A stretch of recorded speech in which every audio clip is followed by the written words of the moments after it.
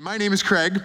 I have the title of lead pastor here at the Bridge Church. And one of the things that means is that most often I'm the guy up here teaching from a passage of scripture. And I've actually been doing this for quite a few years, even though it looks like I'm 19 years old. Been doing it for a while, and so I don't really get nervous about this anymore, although I know I desperately need God's power at work through me whenever I do this. But one thing I still struggle with through all of these years is knowing that something is actually happening when I'm speaking.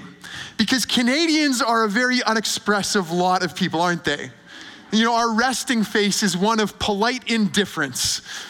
I read a joke, and it's kind of related to this.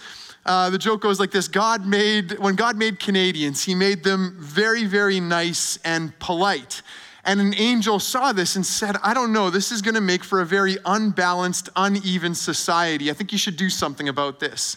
And God said, you're right. And so he made Canadian geese. This is what we are. You thought I was gonna say Americans, didn't you? You thought that's where that was going. No, Canadian geese. We're gonna be kind to our neighbors to the south, since I'm born American. Anyways, we're gonna leave that behind. So that's kind of what we Canadians are. And so, you know, when I'm preaching, I never know if things are landing, you know, if how people are taking it. If somebody leaves mid-sermon, do they have to go to the bathroom, or are they quietly furious about something I've said? I have no idea. And so it's a challenge in preaching in our cultural setting is in trusting that the Lord is doing something, whether I see it, whether I know it or not. And I'll sometimes hear, you know, later that day or weeks later, even months later, hey, Pastor, you know that thing you said 6 months ago? And saying, I have no idea what I said last week. But they'll say, no, it really impacted me. It made a difference. It stuck with me. You never know. Okay. So that landed. All right, so that's good. I know that now. You never know what God is up to in the moment. And I think that is an illustration, a small illustration of a very big thing that is happening on the week of Good Friday and Easter Sunday. And to get into that this morning, I want to take us into Luke chapter 24. So in Luke 24, we've had Luke tell us in detail all the events that have led up to the crucifixion of Jesus on that Friday. And in Luke 24, on the Sunday morning, a couple days later, some of the women followers of Jesus go to the tomb of Jesus, and they're surprised to find that the stone has been rolled away and that some angels announce to them that Jesus is risen. But nobody's seen him yet at this point. And so this is where Luke takes us next. Luke 24, verse 13. If you've got your Bible, you can open it up there. Luke 24, verse 13. Now that same day, two of them were going to a village called Emmaus, about 7 miles from Jerusalem. They were talking with each other about everything that had happened. As they talked and discussed these things with each other, Jesus himself came up and walked along with them, but they were kept from recognizing him. He asked them, what are you discussing together as you walk along? They stood still, their faces downcast. One of them, named Cleopas, asked him, are you the only one visiting Jerusalem who doesn't know the things that have happened there in these days? What things? He asked. About Jesus of Nazareth, they replied. He was a prophet, powerful in word and deed before God and all the people. The chief priests and our rulers handed him over to be sentenced to death, and they crucified him. But we had hoped that he was the one who was going to redeem Israel. And what is more, it is the third day since all this took place. Let's just set the context again. So you've got these two disciples walking. They're not part of the 12. They're not part of that core group, but they've been following Jesus for a while. And they're on the road to a town called Emmaus, like it says here, just a few miles outside of Jerusalem. And the two disciples, one of them is named Cleopas. We don't know the other name, although John 19 talks about a disciple named Clopas and his wife Mary. So some people think this is a married couple, Cleopas and Mary.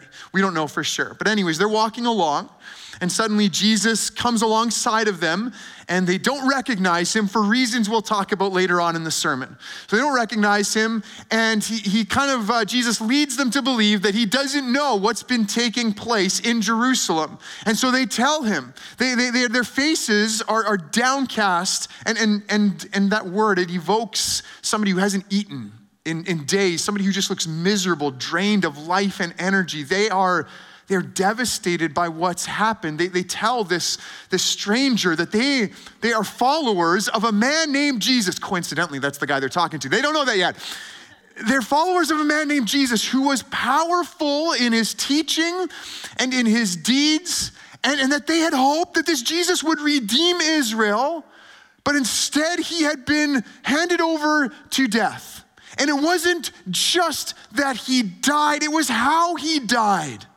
You see, because they believed that he would redeem Israel, but he was handed over to death by Israel's leaders. They believed that he was going to deliver them from their pagan enemies, but instead he was put to death by their pagan enemies. And so their hopes have been devastated. They've been dashed. Can you put yourself in their shoes? Imagine being a follower of Jesus in the first century. Imagine seeing Jesus do the kinds of things the Gospels say that he did. Imagine watching him open up blind eyes and heal paralyzed people. And imagine watching him calm the storms with a single word. Imagine him feeding thousands of people with a few loaves of bread and a couple of fish. Imagine seeing him raising people from the dead. Imagine how you would put all your trust, every ounce of faith in this man. You would orient your entire life around him. You would give up everything to follow him. You would love him more than you've loved anything or anyone ever in your life. Imagine being in that place. And then imagine watching him die on that cross. Imagine all of those hopes. You had built your entire life on this, and watch it die on that cross. Imagine what it would be like in those hours and days afterwards.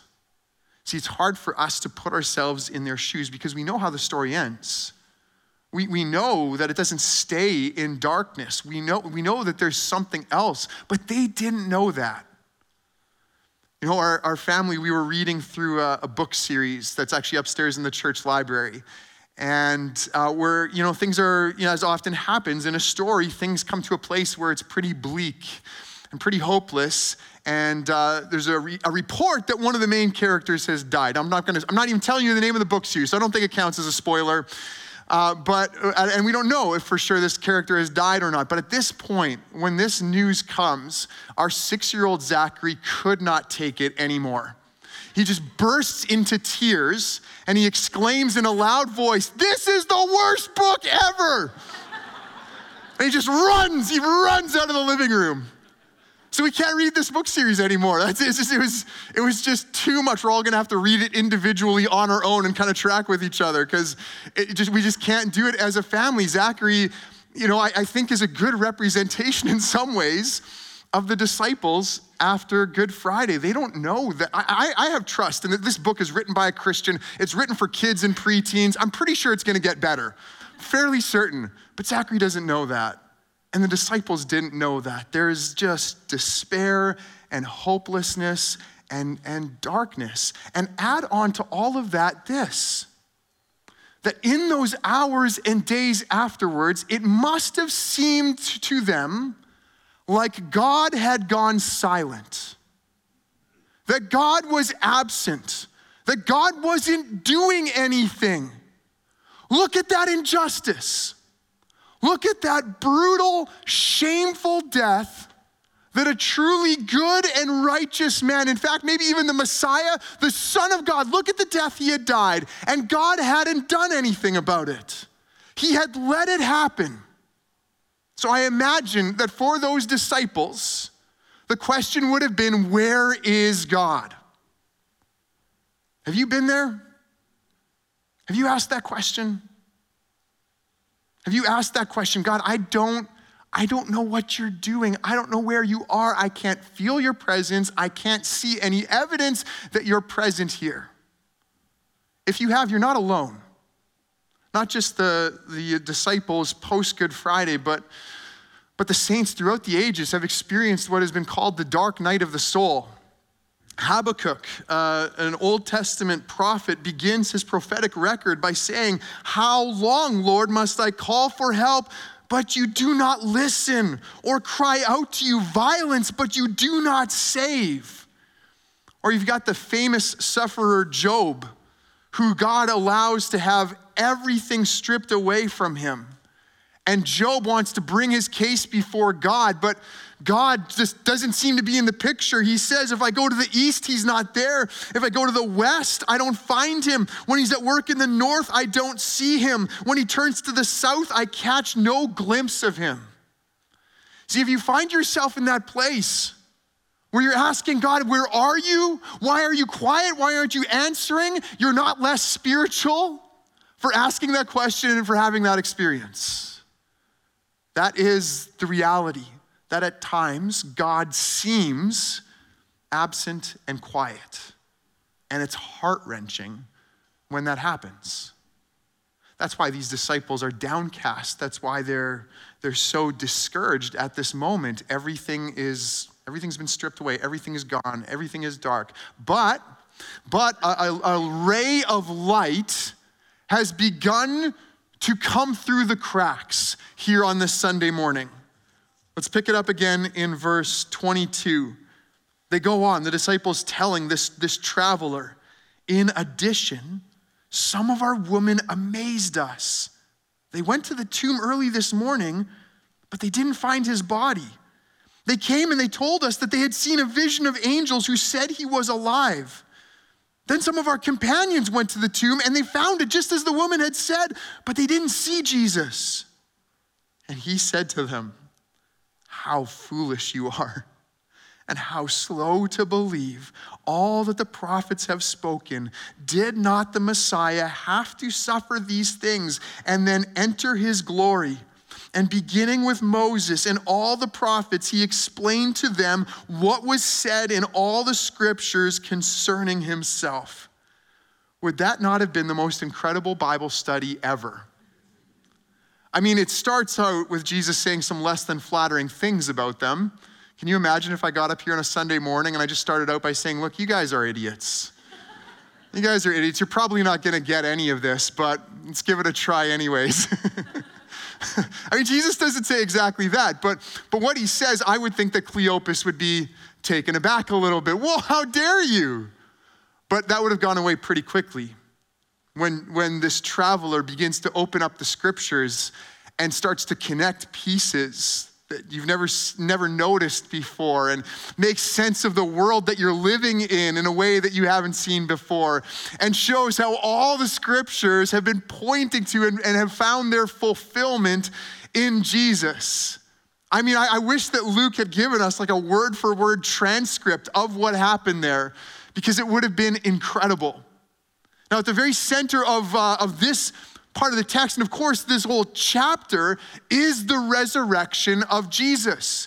And Cleopas and the other disciple, they're just starting to glimpse it. You know, they've had this report from the woman that the tomb is empty, and then from some of the other disciples that the tomb is empty. They don't really know what to make of that. And then you've got this impromptu Bible study that is showing how all of the things that have taken place were in fulfillment of the scriptures. There's some hope starting to break in. And of course, the greatest piece of evidence for Jesus being raised from the dead is the fact that he's right there in front of them. He's there, he's walking with them. Do you get the sense of impatience when you read this story? Like, Cleopas, open your eyes, he's right there. It's like watching Superman and being dismayed that Lois Lane, a professional paid journalist, paid to notice things, doesn't realize that Superman, who she's in a romantic relationship with, is the same guy as Clark Kent, who she works with, and the only difference is a pair of glasses. You're like, open your eyes, woman. Look at the evidence. But you know what? How many of us live in ignorance of something that has an abundance of evidence going for it, like the resurrection of Jesus? How many people in our culture simply don't recognize that Jesus is risen despite all the evidence for that? And that might surprise you because you might think that Christian faith is something where you just kind of check your brains at the door and you kind of join this mass delusion. You might be surprised to find out that as Christians, we believe that what we believe is rooted in real, solid, rugged history. We believe that this stuff actually happened, that Jesus said the things that the Gospels say he said, that he did the things the Gospels say that he did. We believe that Jesus literally, physically, bodily rose from the dead, and we believe this is a historical event that has as much evidence for it as anything else that happened in the ancient world. And so I'm going to go through that a little bit. I do this every Easter, but I think it's important. I think it's important for, of course, for people who are interested in the truth claims of Christian faith, who are kind of just checking this out. I think it's also important for Christians to be assured of the confidence we can have in all of this. So let's look at the evidence for the resurrection of Jesus. Let's start by going to 1 Corinthians 15, where Paul writes to the Christians in Corinth, and he reminds them what he's passed on to them. Of first importance, he says, Christ died for our sins according to the scriptures, that he was buried, that he was raised on the third day according to the scriptures, and that he appeared to Cephas and then to the 12. And after that, he appeared to more than 500 of the brothers and sisters at the same time, most of whom are still living, though some have fallen asleep. And then he appeared to James, then to all the apostles, and last of all, he appeared to me also as to one abnormally born. One of the things Paul is doing in that text is that he is naming eyewitnesses. He is saying to his readers, you can talk to these people. Here are some people who are still living, because Paul writes that letter about 20 years after the death and resurrection of Jesus. He says, look, there are still people who are living who saw Jesus raised from the dead. You can go to them, you can ask them yourself. This is the same thing Luke is doing in Luke 24 by naming Cleopas. He's saying to his readers, look, if you know who Cleopas is, you can go and talk to him. He saw the risen Jesus. So what do you do with that? What do you do with the reality of named resurrection eyewitnesses in the first century? How do you make sense of that? One possibility that people put forward is that maybe there was some kind of mass hallucination event. You know, people saw some kind of phenomenon and they interpreted that as the resurrection of Jesus. One of the issues there is that it's not just one event, but rather numerous people at different times and at different places are all seeing the same thing, not necessarily even connected to each other. And besides that, there's also the fact that there really was no expectation in first century Judaism that one person would be raised to life like this in the middle of history. Historians and scholars like N.T. Wright have tracked this through, that there was, if there was a hope for resurrection, it was at the end of history when everyone, all of God's people would be raised. There was no expectation, no hope that one person would be raised in the middle of history. N.T. Wright also shows how there were all of these other movements in the first century Jewish world, messianic movements, where there was some would-be Messiah that people were trusting in, and then inevitably they were killed, they were put down, these movements, but never in any other instance did anyone start to say, hey, actually our Messiah has risen from the dead. There was no precedent for this. So wishful thinking seems to be out as well. It's not that people were just imagining something because they wanted it to be true. There was no precedent for this. And not only that, but some people would say, well, maybe they were just lying. Maybe they were concocting a story. The big question with that, besides all those other problems that we just mentioned, the big question there is, what would people get out of it? What would they have gotten out of lying about Jesus being raised from the dead? I'll tell you what they did get out of it. They got death. That's what they did get out of it. Almost all of the apostles were killed because of their claim that Jesus had risen from the dead. You would think after like 8 or 9 had gone, the 10th would be like, I don't know if it's worth it. You know, I think maybe if we all know this was a lie, we all know that we made this up, maybe it's time to recant and save my life. But it doesn't happen. There's no record of some celebrity apostle anti-witness to the resurrection. And besides all of that, you've just got this, you've got a guy like Paul. You got a guy like Paul who actually in the first place was on the right side of this culturally and politically. He had all the authority of the empire and the Jewish establishment. He was going around persecuting Christians, and all of a sudden, one day he does a total 180. And now he starts telling everybody that actually I was wrong. Jesus has actually risen from the dead, and he subjects himself to imprisonment and torture and ultimately death for this claim that Jesus had risen from the dead. How do you explain that?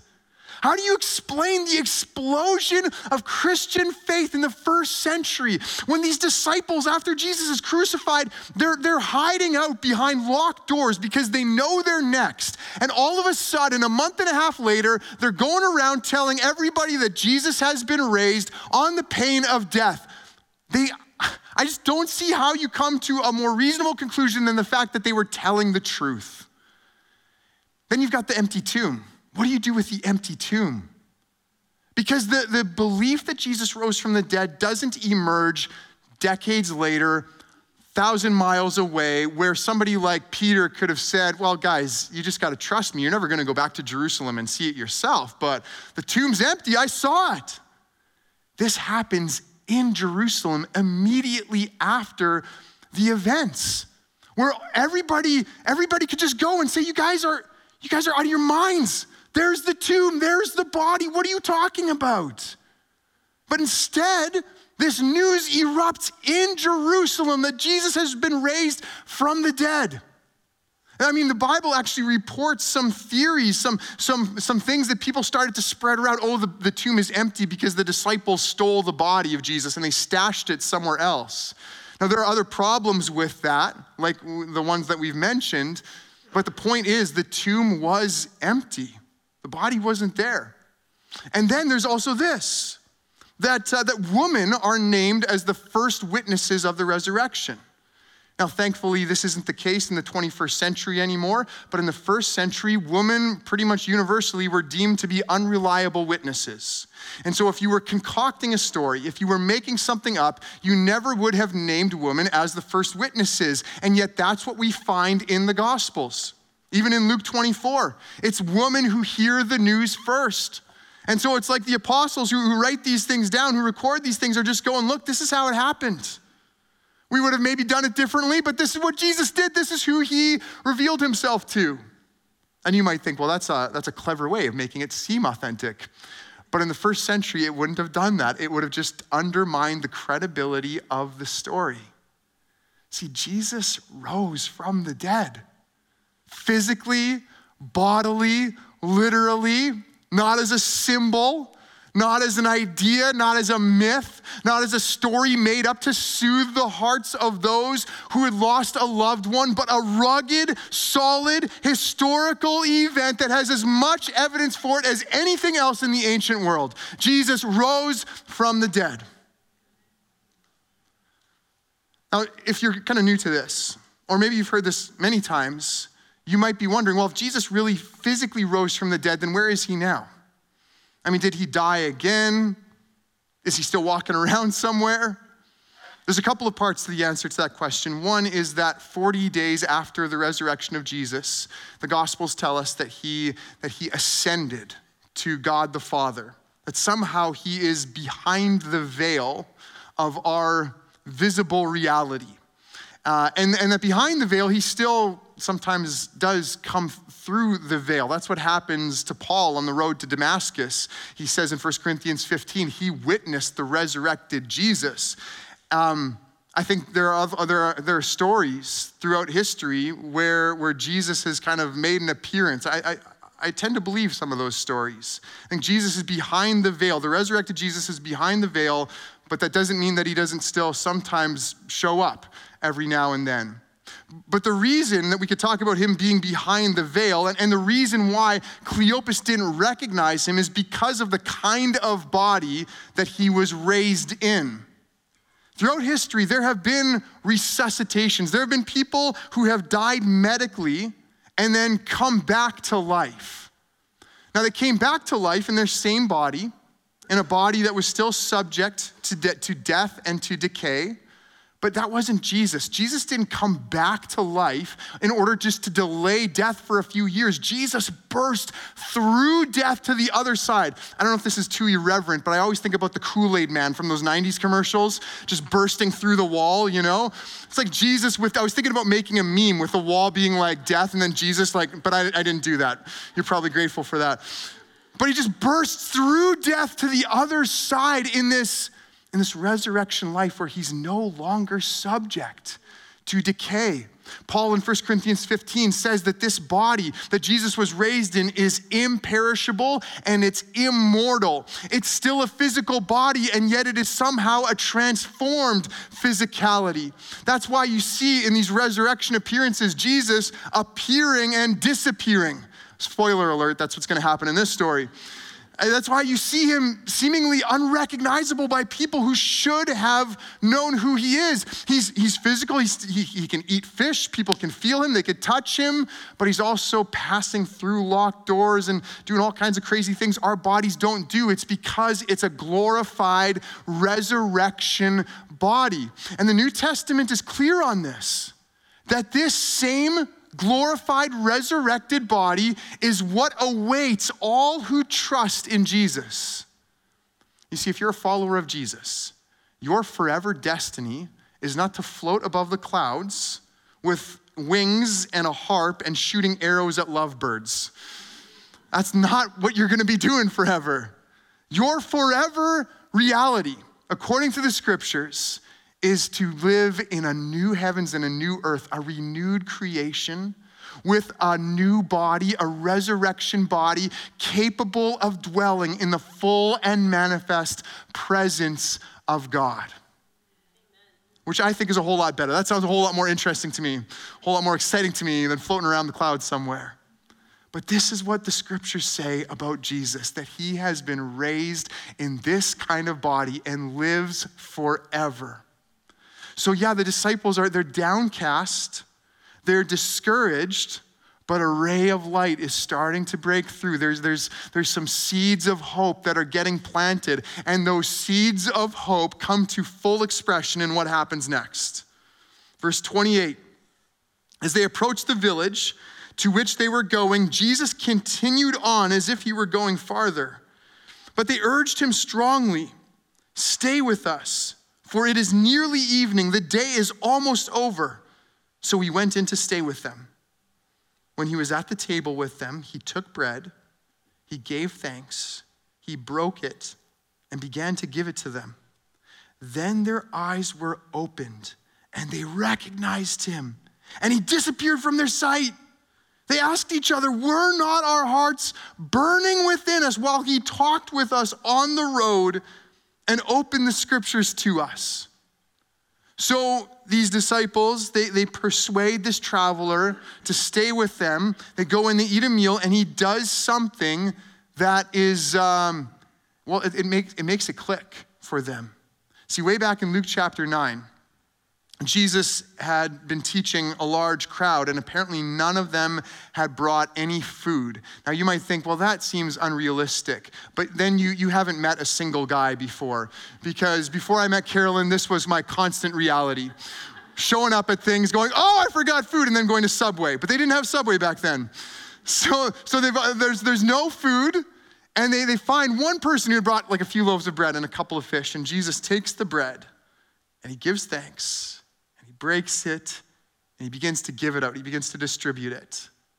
And then in Luke 22, which I don't know for sure if these two disciples were there or not, but at the Last Supper, during the meal, Jesus takes bread, and he gives thanks, and he breaks it, and he begins to distribute it. So these two disciples, they've seen this before. They've seen this person do these things before.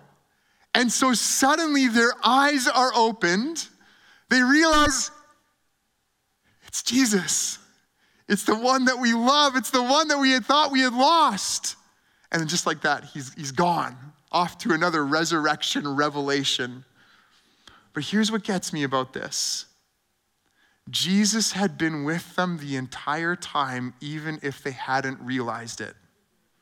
God was at work in them that whole day, even though they couldn't see it. And so when their eyes are opened at the end here, it's like a validation of everything that had happened before. It's not just that their eyes are opened in that moment, it's that they see the reality of their entire day in light of this. You see what I mean? That's why they say, weren't our hearts burning within us while we walked together? Because suddenly everything is validated. I think this is such a powerful story, partly, it's a real story, but partly because I think it's a microcosm of Good Friday and Easter Sunday. Go back to the cross again. We talked about this, how the cross evokes this question, where is God? Why is he silent? Why isn't he doing anything? And then think about how the resurrection changes all of that. So just like for Cleopas and the other disciple, they're wrestling with this, where is God? What's happening here? And then their eyes are opened and suddenly they see that God had been working. Jesus had been with them all along, even though they hadn't seen it. In the same way, the resurrection of Jesus opens the eyes and we see that actually God was at work in the cross, working towards our salvation. The resurrection of Jesus is the validation of the cross.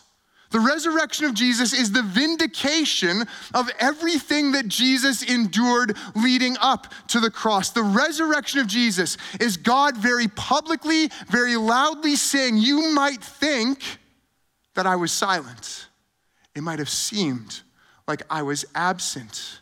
But in reality, behind the scenes, behind the silence, I was doing something nobody could have foreseen, nobody could have expected.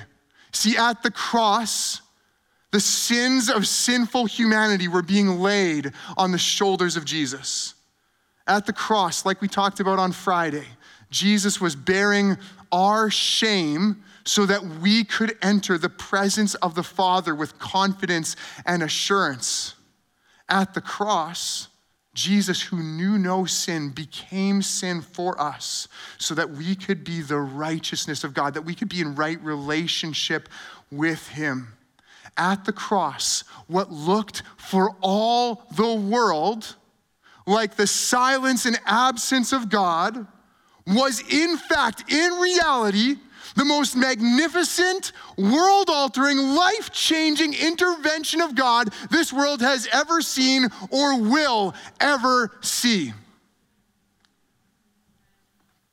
In John chapter 12, Jesus uses an analogy. He says, the hour has come for the Son of Man to be glorified. Very truly, I tell you, unless a kernel of wheat falls to the ground and dies, it remains only a single seed, but if it dies, it produces many seeds. In a couple of weeks, we're going to start planting some seeds in our little community garden plot. It's a very small thing. It's like a 2-by-4 foot kind of box. We're hoping for a solid yield of 5 cherry tomatoes and 2 carrots. Maybe with God's grace, we'll feed thousands of people with it. You never know. But when we plant those seeds, we're going to bury them in the ground. And it's going to look like nothing's happening for quite a while. The ground is going to look the same. Everything's going to be dormant until one day, all of a sudden, sprouts are going to emerge. And soon enough, we'll have an abundant harvest of 5 cherry tomatoes. That's a picture of the resurrection of Jesus. In John 12, he says, I'm going to die. I'm going to be buried. But that's not going to be the end of the story. Instead, he is going to be raised to life, and there is going to be a harvest of many, many more who through his power are going to be raised to life. First, in this life, spiritually, as our sins are forgiven and we are born again, but ultimately at the end, like Jesus, physically risen from the dead. See, this is what our God does. He brings life out of death. He shines light into the darkness. He turns deserts into gardens. He takes despairing hopelessness and he turns it into overabounding joy. He takes a generation that seems like it is lost, beyond hope, and he breathes new life into them. This is what our God does. And so if you feel this morning, maybe you feel like you just need to give up. You feel like you're too far gone. Look at the empty tomb. You might wonder if God has gone silent, if he's given up on your life. Look at the empty tomb. You might look at the world and you might feel like things are just falling apart. And there's so much confusion, so many lies, so much deceit. Look at the empty tomb. There is always hope with our God. He's always at work. He's always moving. He's always speaking. He's always breathing new life. And one day that'll be clear.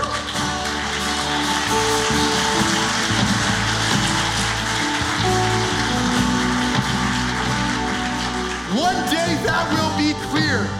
When he comes again and he makes all things new, it will be clear that he has been at work all along. He never went anywhere. He's been working for your salvation, for the renewal of the world. And so put your hope in him. Put your trust in him. Don't waste another moment in despair. Don't waste another moment relying on your own strength. Believe that he died for you, that he rose again, and orient your whole life around this reality. Jesus